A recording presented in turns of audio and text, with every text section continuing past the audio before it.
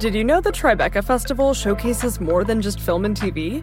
Tribeca's audio storytelling program, sponsored by Audible, is happening June 9th to June 13th in NYC. It includes premieres of new indie podcasts, plus exclusive live tapings of popular podcasts like Slow Burn, Criminal with special guest Melissa McCarthy, and Vibe Check with special guest Lena Waithe. Don't miss it. Get your tickets now at tribecafilm.com.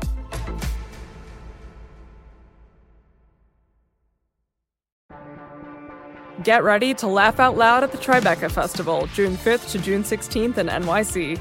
Experience hilarious talks, comedy specials, and feel-good films with your fan-favorite comedians like Hannah Einbinder, Judd Apatow, Neil Patrick Harris, Tig Notaro, and more. You have to be there. Get your tickets now at tribecafilm.com. I am an optimist by experience and by nature. But this is a very difficult period. This is the test of our whole democratic system. And this is a test of whether our system's checks and balances can and will hold and assert itself.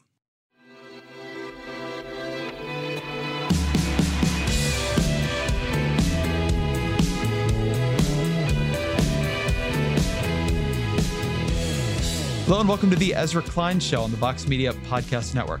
I grew up watching the evening news with my dad on the couch, and there were quite a few nights I listened to Dan Rather. He was one of those 3 nightly newscasters. He ran the CBS Evening News as the anchor for 24 years. When people talk about that era, when there were these gatekeepers, when there were only a couple nightly newscasts, you had a paper in your town, a couple radio programs to listen to, he was one of those gatekeepers. He saw that era. He lived it. He drove it in many ways, pushed it forward. He covered the civil rights movement, the Vietnam War, the vast criminal conspiracy known as Watergate. And then his role at CBS ended in tough circumstances. He did a report on George W. Bush's service in the National Guard that was based in part on documents that later came under quite a bit of fire about their authenticity. I don't know the truth of what happened there. There have been a lot of investigations into this. I looked at them before doing this podcast. I read a bunch of the work on it. It remains a lot of debate as to whether or not we will ever actually even know whether that story was true or not.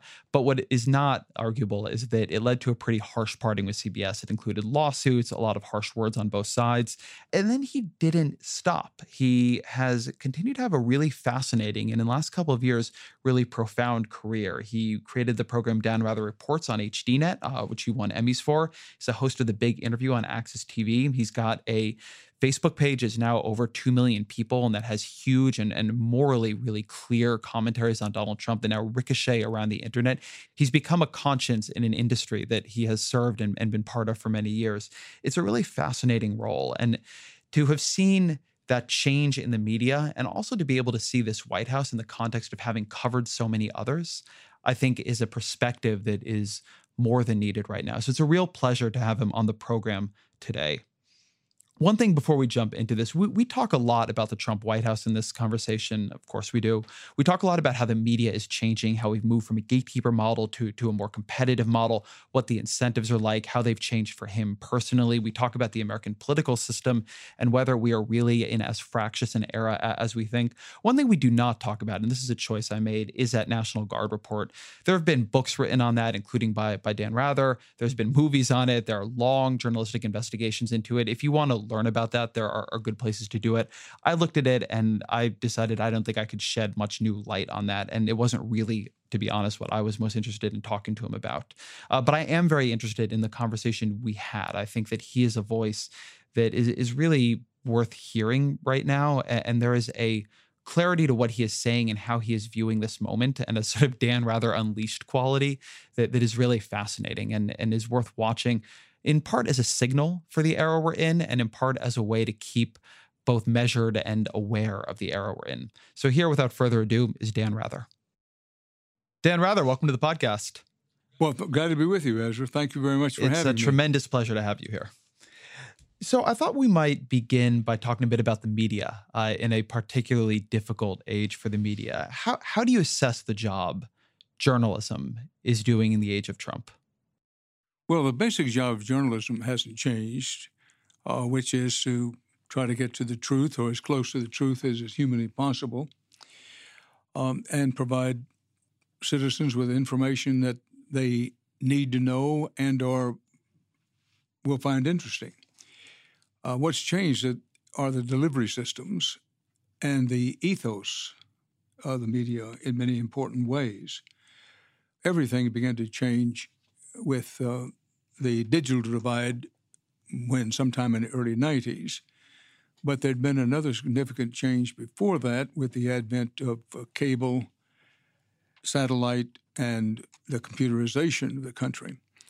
So once the competitive arena for journalism exploded with growth, and that was roughly in the period sometime the late 70s into the late 80s, that was when cable television came to the fore, satellite television came to the fore, mobile telephones, not nearly as effective as the phones we have today, but mobile telephones and computers came to the fore.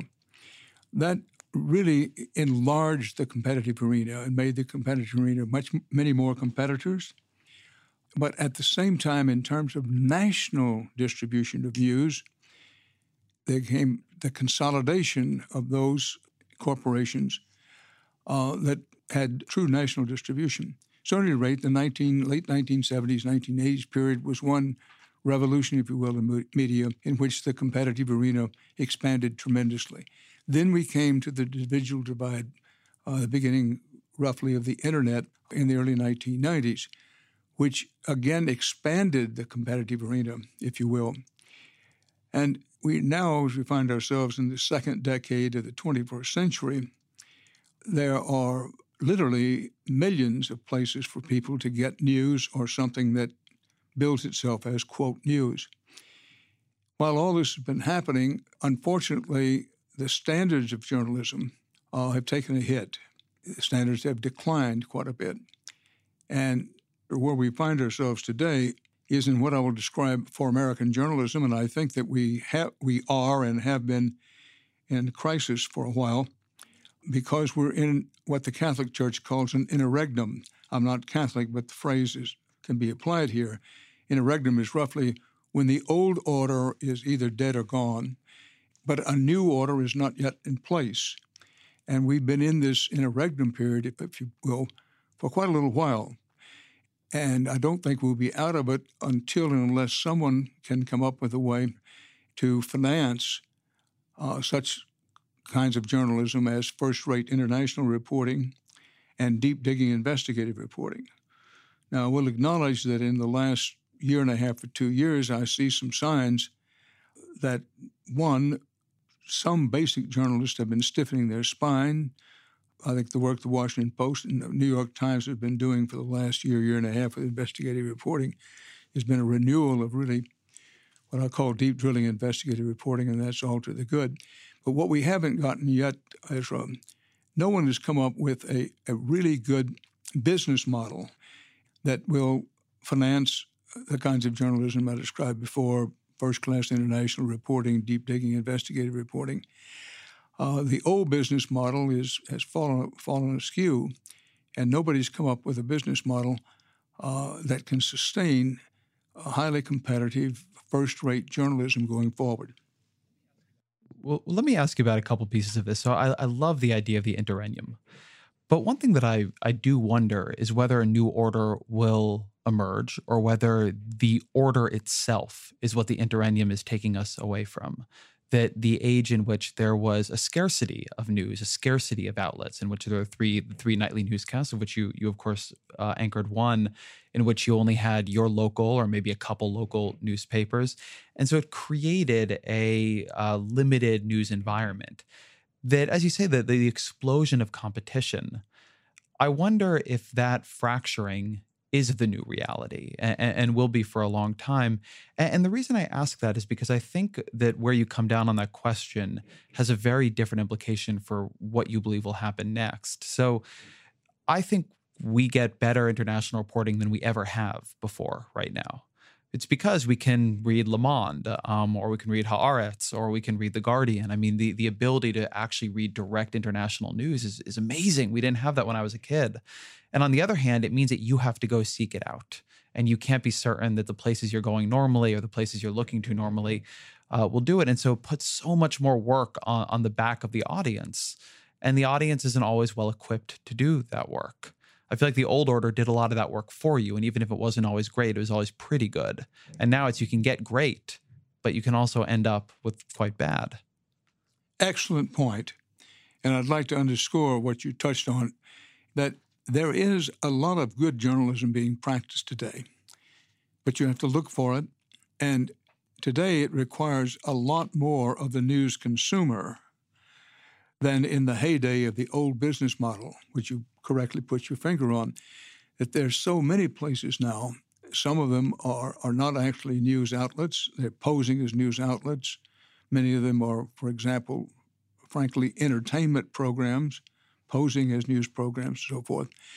But you make an excellent point that today it requires so much more of a news consumer to find news that they can depend on.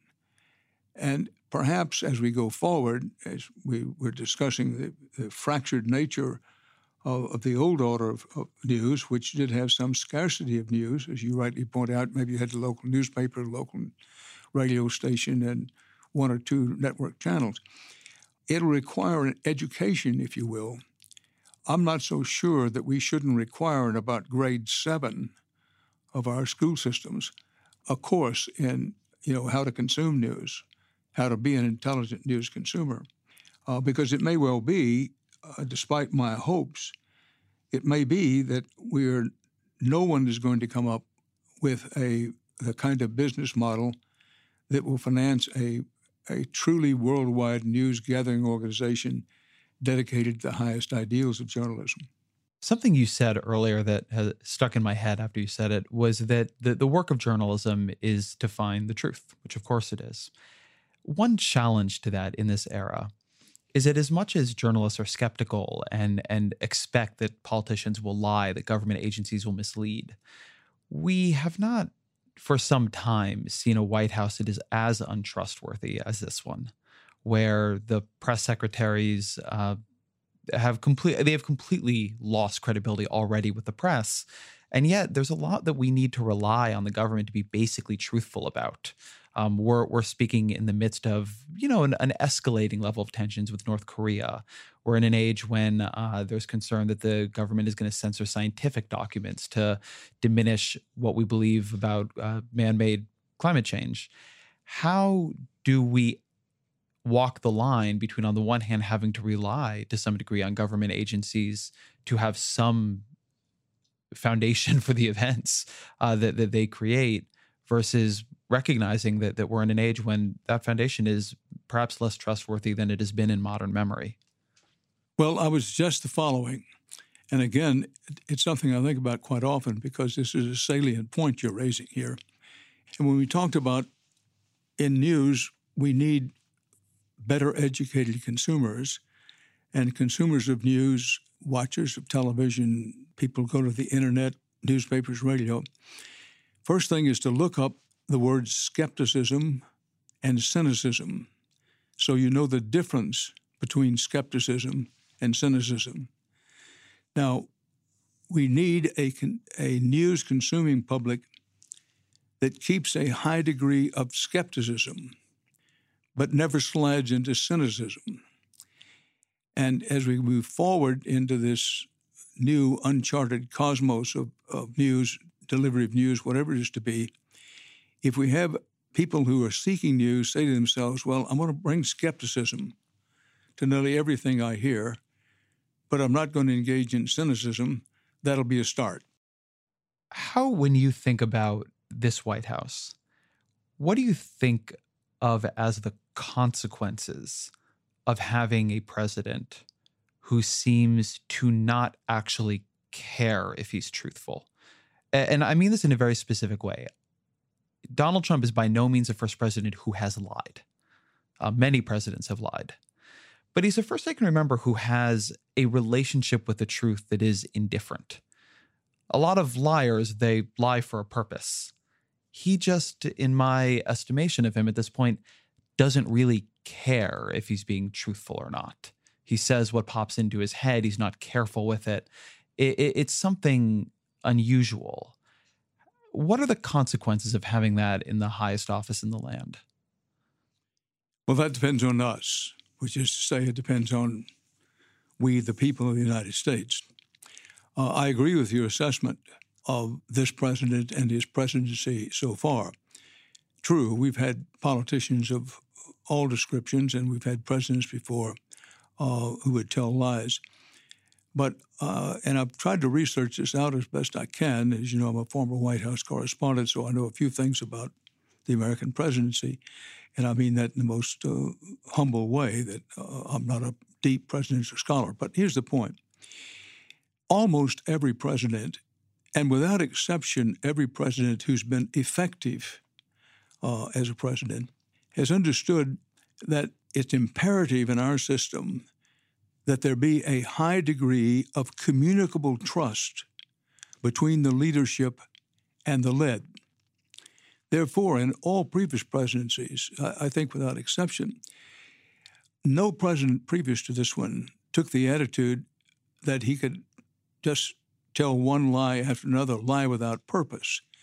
You take the point, they lied with a purpose to increase their credibility with the led and to build and to maintain what I've called this high degree of communicable trust. President Trump, unfortunately, doesn't understand that, or if he does understand it, which I don't think he does, has cast it aside. And this has created a tremendous chasm between the leadership and the led. And I'm not just referring to polls. Pick a number and pick a poll, if you will. President Trump's solid base, which we hear a lot about these days, is, depending on the poll and whom you believe, somewhere between maybe 25 and 35% of the population. Most of the people in the country, even many of those who voted for President Trump and are pulling for President Trump, simply do not believe what he says and don't believe what's coming out of the White House. If two things happen, there'll be consequences of this, but we'll get through it and come out the other end. But in order to do that, two things have to happen. One, the public has to keep and develop what I would call this high degree of skepticism about things are said. And secondly, the institutions that are supposed to serve as check and balances against executive branch power have to be sustained and supported. I worry, and I'll tell you frankly, I worry that these institutions, which would include, of course, the courts, the judicial branch, Congress, and the press, these are all supposed to be part of the system of checks and balances. If these institutions are in some ways more fragile than many Americans realize, they're going to need public support. They're going to need people of honor and with the highest sense of duty to carry out their responsibilities in those institutions. But Israel, I am an optimist by experience and by nature. And this is a very difficult period. This is the test of our whole democratic system. We're a constitutional republic based on the principles of freedom and democracy. And this is a test of whether our system of checks and balances can and will hold and assert itself. Let me ask you about the crisis of trust, not between the public and Donald Trump, but between that 25 to 33% of the Trump base and the media itself.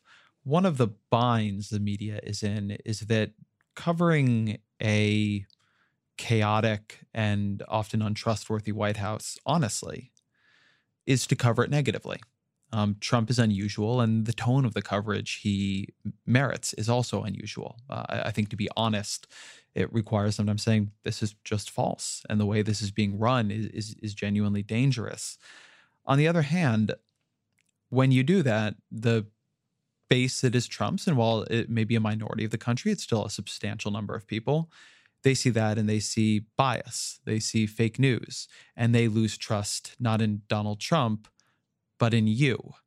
And so there is this dynamic emergent. And I think the Trump White House has been very savvy about it. They've understood, and Steve Bannon has said, that the media is the opposition party, and that if they're not going to be truthful, then what they need to do is delegitimize the media that says they're not truthful. And so they have worked very hard to sort of say that all of the media is on this other side, NBC, the New York Times, Washington Post, ABC, CBS, and then them and a couple of highly allied outlets are on their side.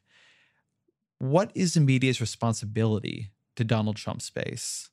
And how should the media manage that bind they're being put in? Well, let's take that in two parts. The first part, what does the media need to do during the era of Donald Trump? And by the way, Ezra, and I say this with a smile, I prefer the word press to the word media. I recognize that runs the risk of tagging me as yesterday's man, but, the First Amendment to the Constitution on the Bill of Rights doesn't talk about the freedom of the media. It talks about the freedom of the press. But I won't argue. But the media's job is to do what its basic responsibility is in a society such as ours, which is to find out what people in power don't want the people in general, the population, to know.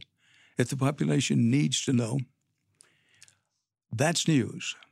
And to make it clear to the public in every way that we possibly can that's our historic role in the country. That's why many of us got into the business. And having the public understand what it is that we're trying to do, I think will help some. I don't want to underestimate the size of this problem, that we in the press, in the media, we have a problem. We have our own credibility problem. Part of that, no small part of that, is we're under a particularly ferocious attack now from the most powerful office in the country. But also, we make our mistakes. I've certainly made mine and have the scars to show for it, some of them still open wounds, some of them self-inflicted wounds. So one, to do whatever we can to have the public understand that news is not an exact science.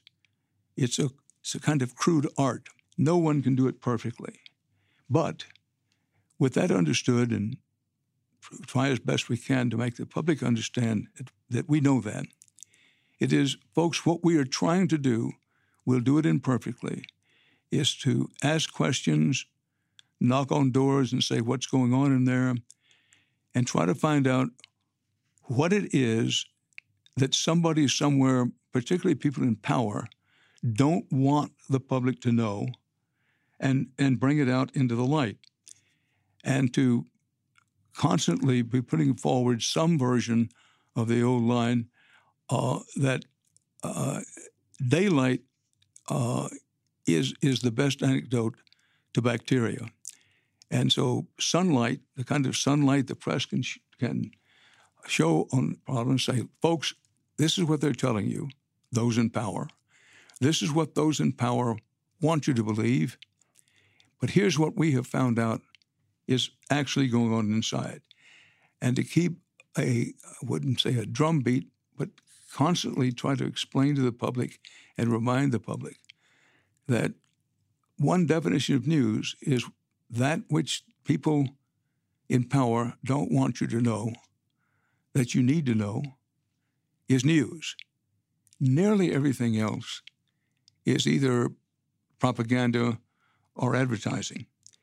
Now, in terms of the Trump base, the press, there are people whom you're never going to be able to convince.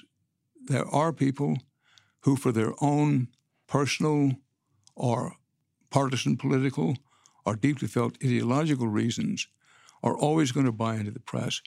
But again, I come back to, Ezra, that you and I have been at this a while.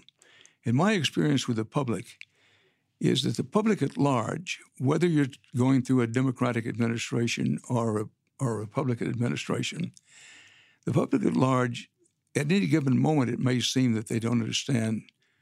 But over time and by and large, I think the public does understand what it is we're trying to do. And what I'm suggesting here is we keep reminding them.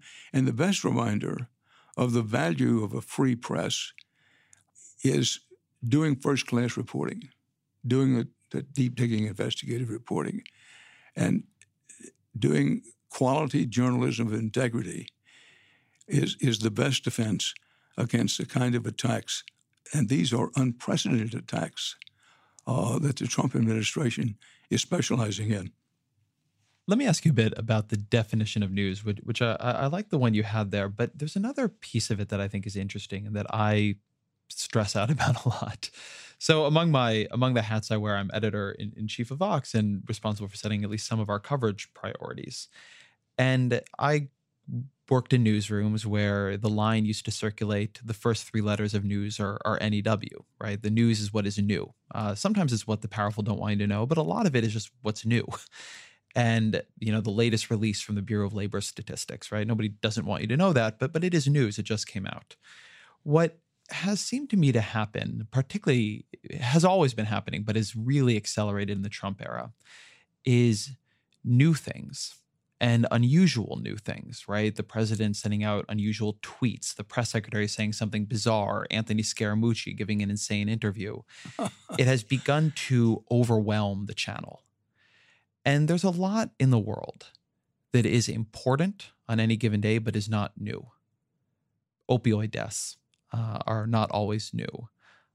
There is a tremendous amount in the economy, a tremendous amount of pain in the economy that is not new, that does not change between Monday and Tuesday or Tuesday and Wednesday. And one thing that I worry about is that we are giving so much attention to what just happened, particularly in politics, although it's true in other areas of the press too, that we are losing sight of what is a little bit more enduring and a little bit more important. And that one effect that Trump is having, not even meaning to have, but he is really playing into the press's obsession with a thing that just happened. And things like Twitter are only making that tendency worse. And so the work that we sometimes have to do on a longer time frame to try to approach and reapproach issues and problems in the world that aren't changing, but also aren't going away, is being lost. How do you get around that? How do you manage both the incoming and the enduring? Well, the straight answer, Ezra, is I wish I knew. And I don't mean that as a smart-aleck answer. That when I was anchor and managing editor of the CBS Evening News for 24 years, we struggled with this on a daily basis. And this goes back, I first came into that job in the early 1980s. The constant struggle in trying to balance, okay, what's important? The best news story would be an important news story that was really interesting. But we struggled with how much of the newscast to give the kind of news that was, I think you described it, perhaps older and enduring, or the kind of thing that required some deep thought, as opposed to the latest celebrity news. Also, news that you can use was always, there's always somebody around to say, people like to have news they can use. This is the constant struggle of any news organization. And it's a constant struggle within every journalist. So I think in the answer your question is that, again, it's trying to explain to the public what the decision-making process is. I do agree with your overall thesis that, one, the Trump administration takes great care, and Trump himself has proved to be masterful with this. That is controlling every news cycle.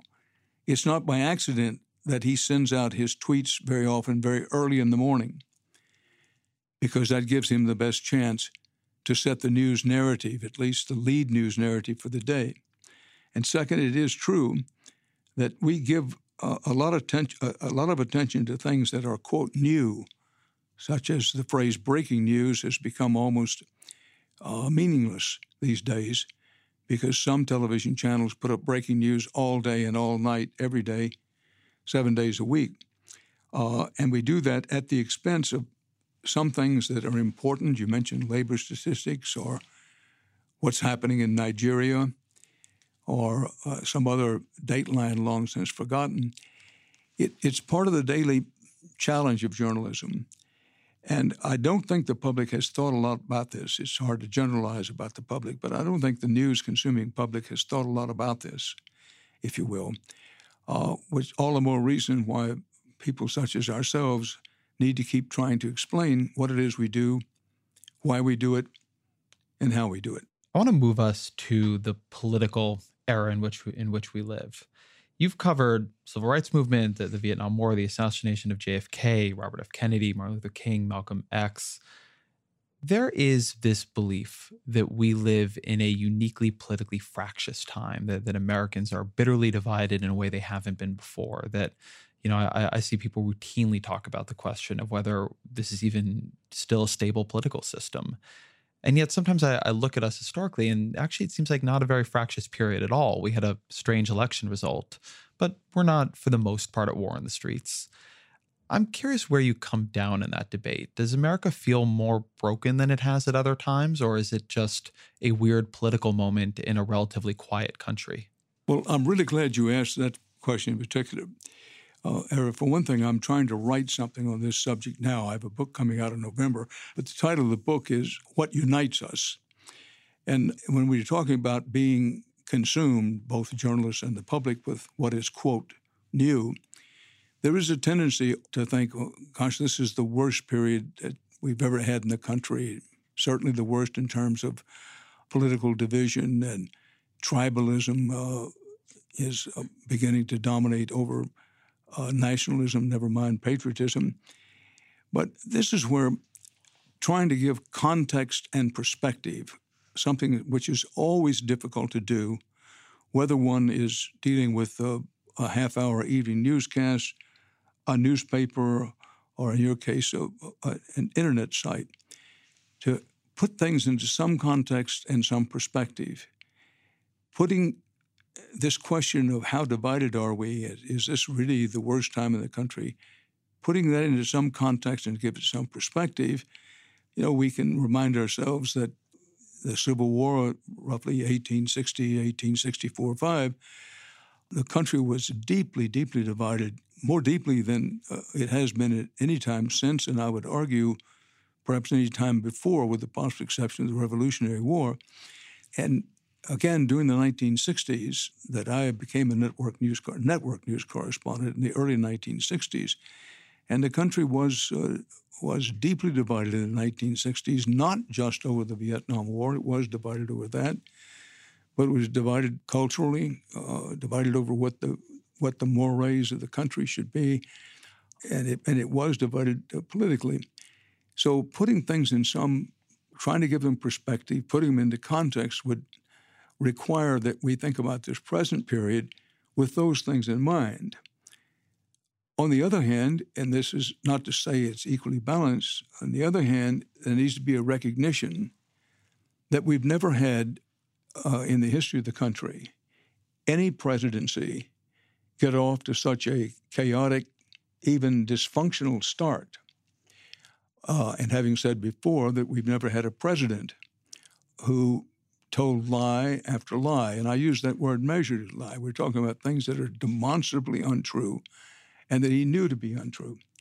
And, besides the outright lies, there's a plethora of sophistry and misstatement. But we've never had, so it is new. This presidency represents something new. We've never had anybody in the office who told this many lies and who got off to such, as I say, a chaotic, dysfunctional start, compounded by the fact that we've never had, I wouldn't say never, but we have seldom had a presidency who had almost no legislative accomplishments, almost zero legislative accomplishments, and then further complicated by a deep criminal investigation. You can say, President Nixon had the whole Watergate widespread criminal conspiracy that we call for shorthand Watergate. However, the Watergate disgrace began to take traction in Richard Nixon's second term, not in the first 6 months of your presidency. So if you put all that together with the chaos, the dysfunction of the administration of the office of the presidency, the lack of any legislative achievement, plus having a criminal investigation which may reach into the office of the presidency itself and has already reached into some of the principal advisors of the president during the campaign. This is new, and that also needs to be part of the context and perspective in which we gauge the present age. I'd like to try a hypothesis out on you. So when I look in sort of 20th century political history, I, as my question implied, see extended periods where the country was much more torn apart in fundamental ways than it is today. But I also see a political system that, for a lot of reasons, some of them good and some of them bad, was much more capable of finding compromise, of finding consensus, and of finding calm. Even if when you talk about Watergate, you did at that point have a Republican Party that at a certain point cooperated with Democrats in a pretty reasonable, serious investigation of the president and his associates' crimes. When you think of the civil rights era, you had a Republican Party that was that at least big parts of it were very constructively engaged, at least under Lyndon Johnson, in trying to pass that legislation. I don't want to in any way diminish problems, failures, and cruelty that existed in our political system, because it clearly did. But I think sometimes, or I worry, that what if you had transposed today's political system with its level of partisanship, with its level of fracture, with its inability to get really anything big done, and you put it into those more fractious, dangerous times? What if we had had this political system and this kind of partisan divide in Congress during Watergate? What if we had had it during the civil rights era, during Vietnam? And that's where things feel a little scarier to me. With both this presidency and this era in Congress, it feels lucky that we have not had a crisis or war on the scale of those that we faced over and over in the 20th century. But we will, I think. I hope not, but I think we will. And I worry that we're not going to be in a place to deal with it. Well, how timely is this conversation? A couple of points. And I do think I agree with you. There's cause for worry and cause for considerable worry. I do have in mind that I can't remember whether it was John Adams or James Madison who said that fear is not in the American character. So we shouldn't succumb to fear, but that's different than being deeply concerned. And I think you're right, and I think we'd be right to be deeply concerned about the present situation for, among other reasons, and I want to take two of the examples that you pointed out, that at the time of this widespread criminal conspiracy led by the President of the United States himself called Watergate, you had a Republican president and a Democratic Congress. And in the time of the unfortunate period of Bill Clinton and what led to his impeachment, at that time you had a Democratic president and a Republican Congress. So my point here is that the check and balances that we spoke of earlier and having a balance of power in government helps us get through some of the worst periods. In this particular instance, the one party not only has control of the White House, the Congress, and in effect the Supreme Court, but it controls overwhelmingly governors. The majority of state governors are Republican. The majority of state legislatures are Republican. So, to your point that, well, in the past, we've been able to get through because we had leaders who understood that you have to negotiate, that part of the foundation of our democratic system is compromise. Not everybody who's in the majority gets everything they want all the time. So, in sum, this is a particularly troublesome and concerning period because we don't have a counterbalance to the power that President Trump represents. Now, in parentheses of that, of course, is the hope is even members of his own party will serve as a balance against his worst excesses. And we have seen some indications of that, in some indications of it in recent weeks. Something you said there keys into something I've been thinking about a lot recently. You're talking about the extent of one-party rule in the country right now. And And I think that if you didn't know politics that well, or even you do know it reasonably well, you might listen to that and say, wow, the Republican Party, it's remarkable how much more popular it is in the Democratic Party to have achieved all that power. And yet we're in this strange system where of the last 5 presidential elections, fully 40% of them were won by the person who won fewer votes. We know that the geography of the House of Representatives means that for Democrats to take it back, they probably need to win by 7 or 8 percentage points, not by 1 or not even by 1 vote. The Senate also has a small state bias. The fact that Democrats are increasingly clustered in urban centers and Republicans are more in suburban and rural areas has given a tremendous tilt towards Republicans at the congressional level. State level has that same small state versus big state and urban state bias. America believes itself to be a democracy. I mean, our system is more complicated than that, but our national story is a democratic one, a small d democratic one. But are we a democracy at this point? Well, I think the answer to that is a resounding yes. I think we are a democracy at this time. Having said that, I do think, and again, I can't give you the citation of this quote, but it's not original with me, we have a democracy if we can keep it. And there have been some increasing signs in the last quarter of a century, not just confined to this last election, that we need to work a little harder, think a little harder and better about how to keep that democracy. As I mentioned before, it's democracy is shorthand for a constitutional republic based on the principles of representative democracy and freedom. You know, a pure, sheer democracy would be you take a vote on everything and you have majority rule. This comes back to my being optimistic about the country. That's right, that we've got problems. We've got tremendous problems, including this problem of credibility of the leadership. And whether if something really dire happened, if we got into massive attack, God forbid even nuclear attack, would the country be held together under this present leadership? I think the answer to that is probably yes, despite all the problems that we have and all the deepening problems represented by the early stages of this presidency. But we can't take it for granted. And I would hope that conversations such as this would be taking place all around the country of, well, okay, we have a democracy, but we need to question, is it really a democracy? And if rather is right, and well, yes, it's a democracy, but we have to, if we can keep it, then how do we keep it? Those are the central questions.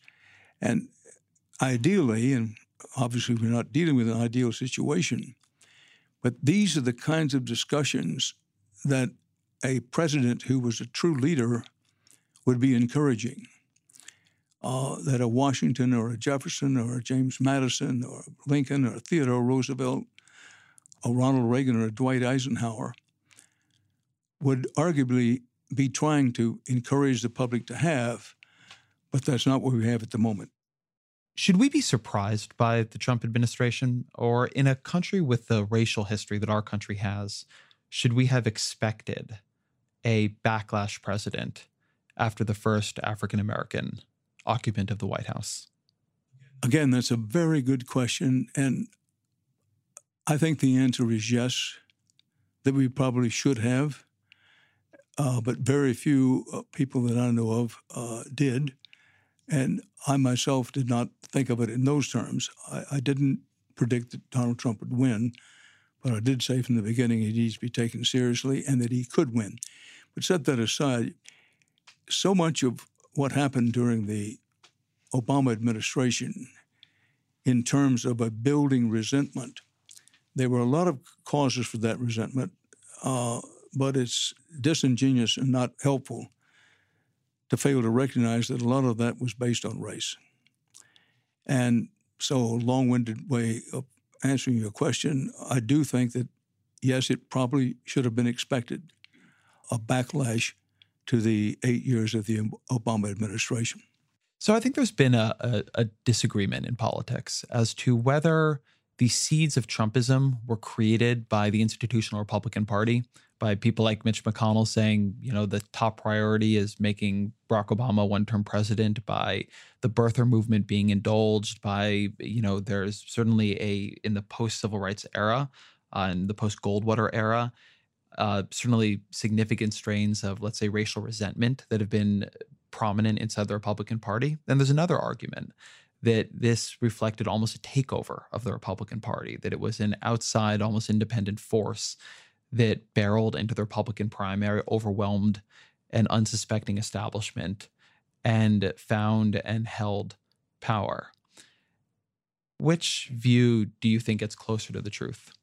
I think the first is closer to the truth, but there's something in the other. It's a mix, but no question that the seeds of Trumpism and the seeds of the Trump victory were sown over a long period of time by the Republican Party, which its leadership decided to make a party of obstinate obstructionism.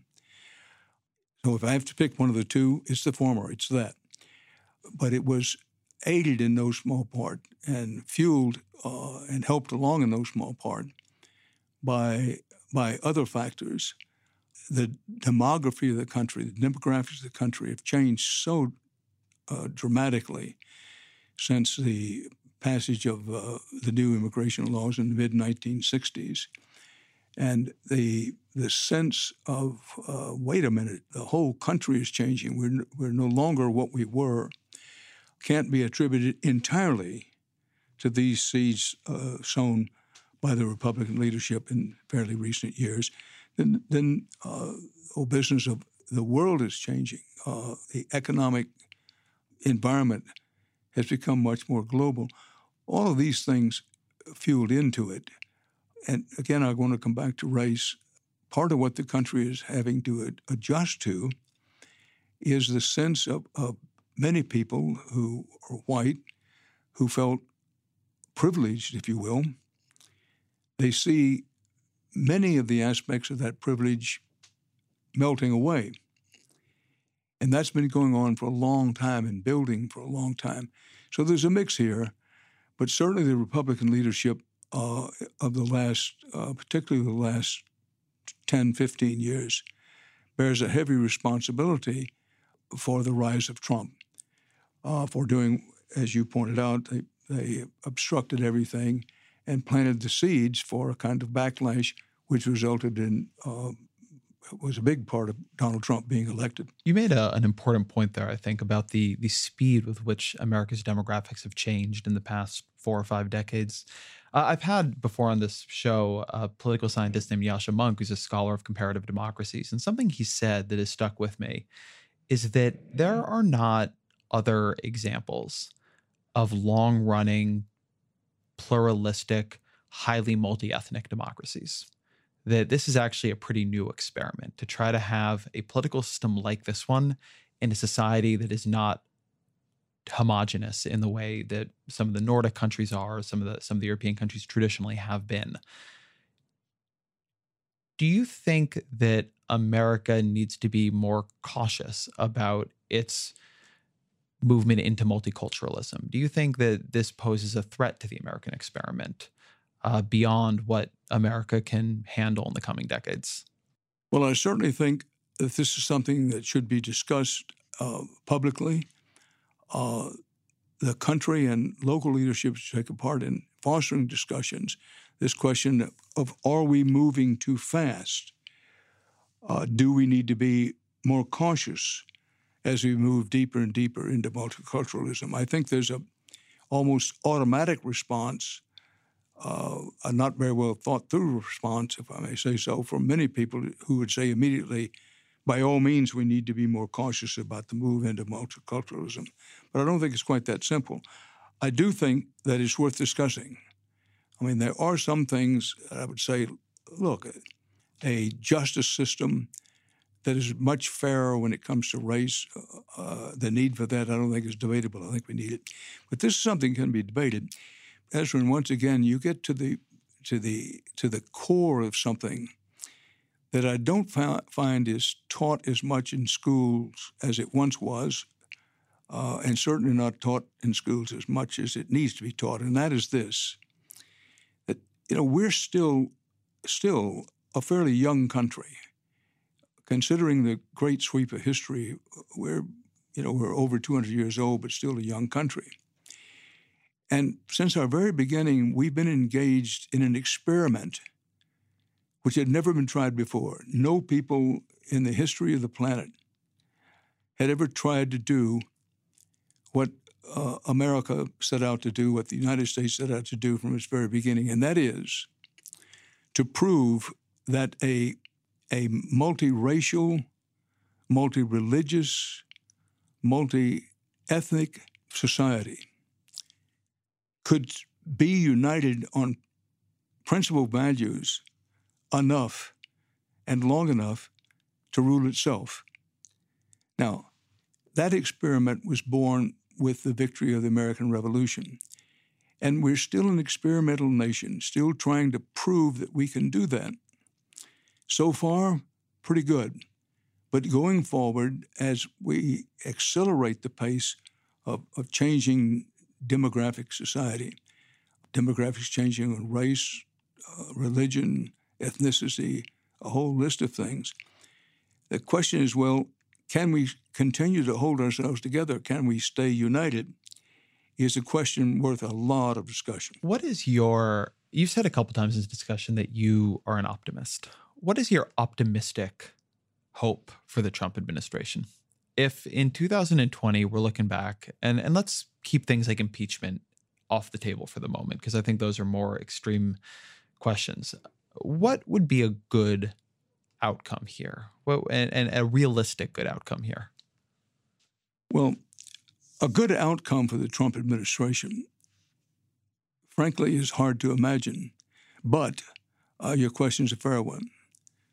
If the country can continue the kind of economic growth, which is not sensational, but has been steady and getting steadily better for the last year and a half, 2 years, if we can continue to have at least a modicum of economic health, that's going to help a lot, whatever President Trump personally does and whatever he and his administration do.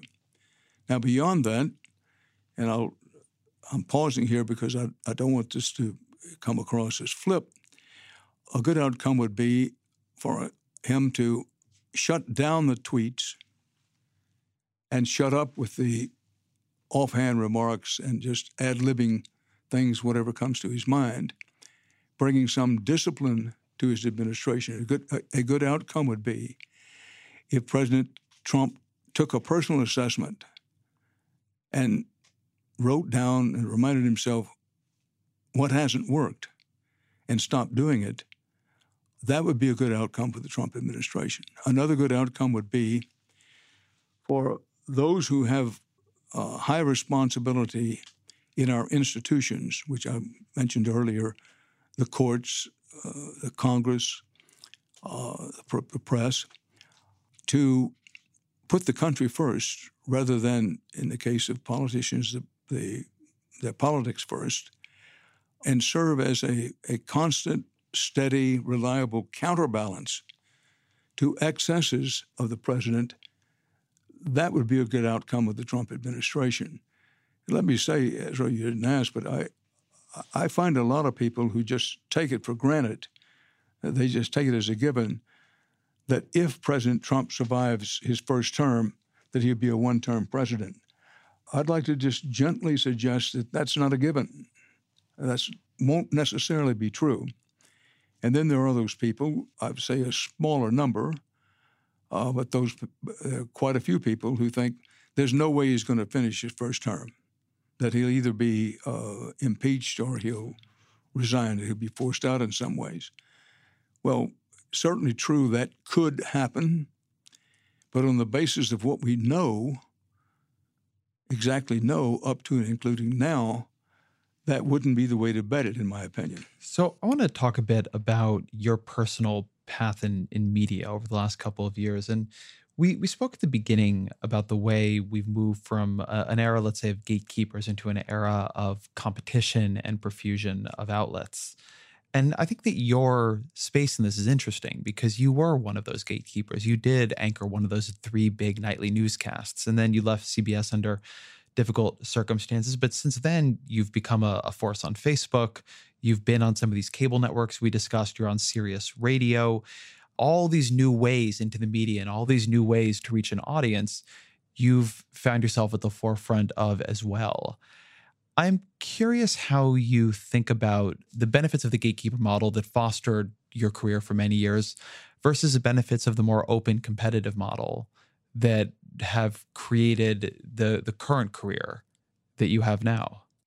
Well, I consider myself very fortunate, Ezra. As you may know, I started in print as a print journalist, and because I was an atrocious speller, a tremendous weakness to have in print, I wandered into radio, and I appeared in radio, and then went through the television era. And as you rightly point out, for the last 11 years or so, it's been a combination of working in mostly satellite and cable television, but a good deal and increasing amounts of my time spent on the internet with, number one, my own Facebook page, and number two, the news site which I operate called News and Guts.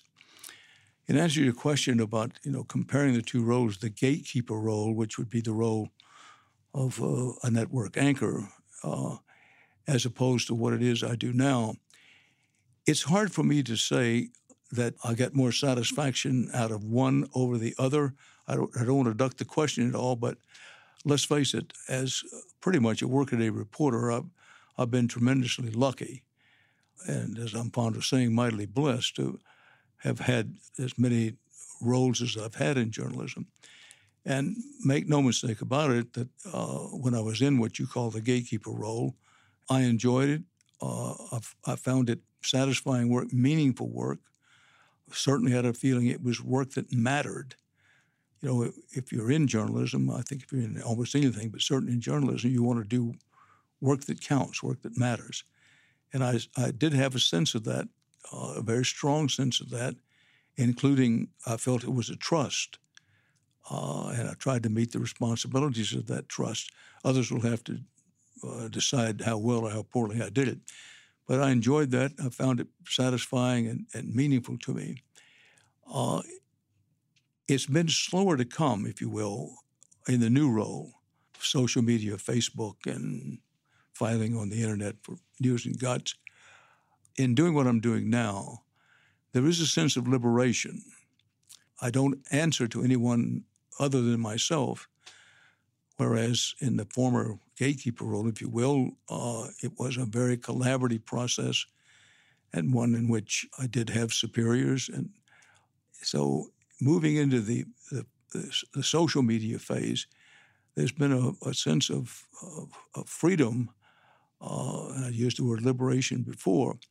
But with that, to be candid with you, it's also a little scarier in that there's really no safety net. One can argue that, well, when you were at CBS News, it wasn't much of a safety net. That's not much true. That there was always a sense, if you belonged to a large news organization and had the responsibility of a quote, gatekeeper in the news, that there are others who can serve as a check and balance on you. Whereas what I do now, particularly on Facebook, I don't put anything on Facebook that hasn't gone through at least one editor, that is to say, someone else who takes a look at it for accuracy and, yes, fairness. But there is this sense of, to use the cliche, operating without a net, which, while on the one hand I feel much freer than ever before to say what I honestly think and analyze and even commentate as I please, there is that freedom. But there's also that sense of, well, don't look down because there's no net. If you make a big mistake, you'll pay the ultimate price for it. And part of this may be, I don't like to talk about age, Ezra, but I'd have to confess that part of this may be also a benefit of age, if you will. that I used to care a lot more about what people thought. It's fair to say I may have worried too much about, well, if we do this story this way, what will my peers think? What will the public think? Well, some of that is still in me. A lot in me now just says, look, at this age and stage of my career, do your best, and about what others think, just don't give a damn. Let me ask you about the incentives of the two roles. So when you were at the CBS Evening News and you're speaking to that broad swath of the country, on the one hand, there's the famous Walter Cronkite, and that's how it is.